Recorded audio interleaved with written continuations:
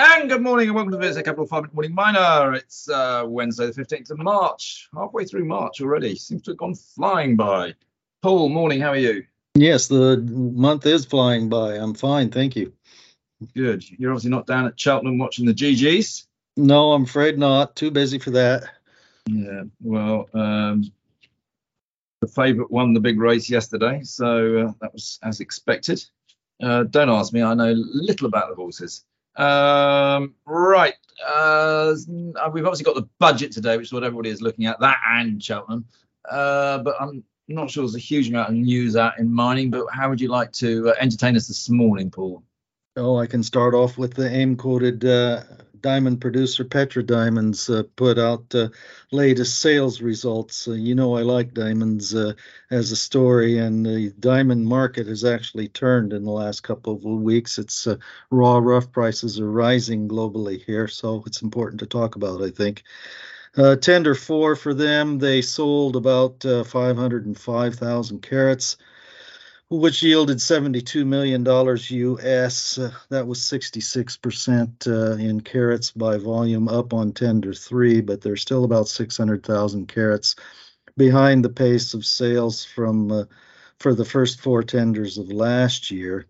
Recognized revenues, so that looking pretty good, and we are hoping that otherwise, that exceptional stone from the Colonial Cullinan mine, which yielded 4.3 million, or excuse me, 7 million, would be even better still for looking ahead on Petra's output.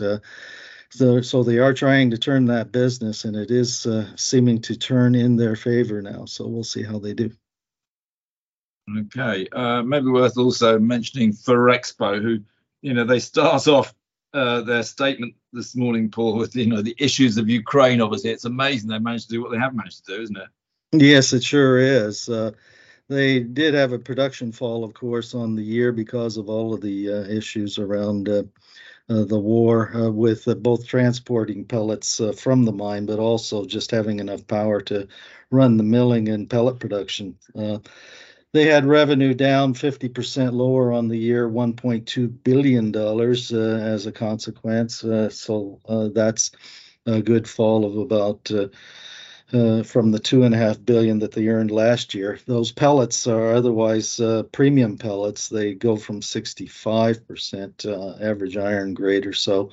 So they are a desired material in the marketplace. The iron ore prices came off during the period too by about 25% to $139 per ton, but there is a solid base, it would appear, under the iron ore pricing market and also under the demand market across the world, such that don't feel too badly about the market overall for them if they can just get this war issue resolved so they can go back to regular operations. Unfortunately, they have lost 20 members of their workforce due to serving in the armed services from deaths this past year. Yeah, it's very sad, isn't it? But there you go. Right. Anything else, Paul? Yeah, we had an update on or forecast gold production guidance for Ariana Resources on their 23.5% owned Kızıltepe mine in Turkey. It appears to be a gold-only estimate from the numbers I can see, 18,000 ounces to be produced there. That is well above what the original feasibility study showed the mine should be producing at this time, 7 years ago, but has to be admitted that it will be lower output than it was last year, as the mill won't quite be running at the same pace. About 29,000 tons a month to be processed at an average grade of 1.7 grams per ton. And again, as I say, it seems to be a gold-only guidance, but this mine does produce significant silver, so there is still silver to come with revenues. Good. Okay.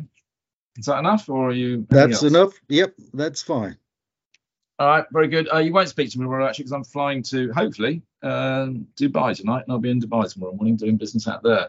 But there is some Yeah, mining business, but I have to give it to myself. and I'll have David, I think, for tomorrow and Friday. Very good. Thanks, Paul. Yep.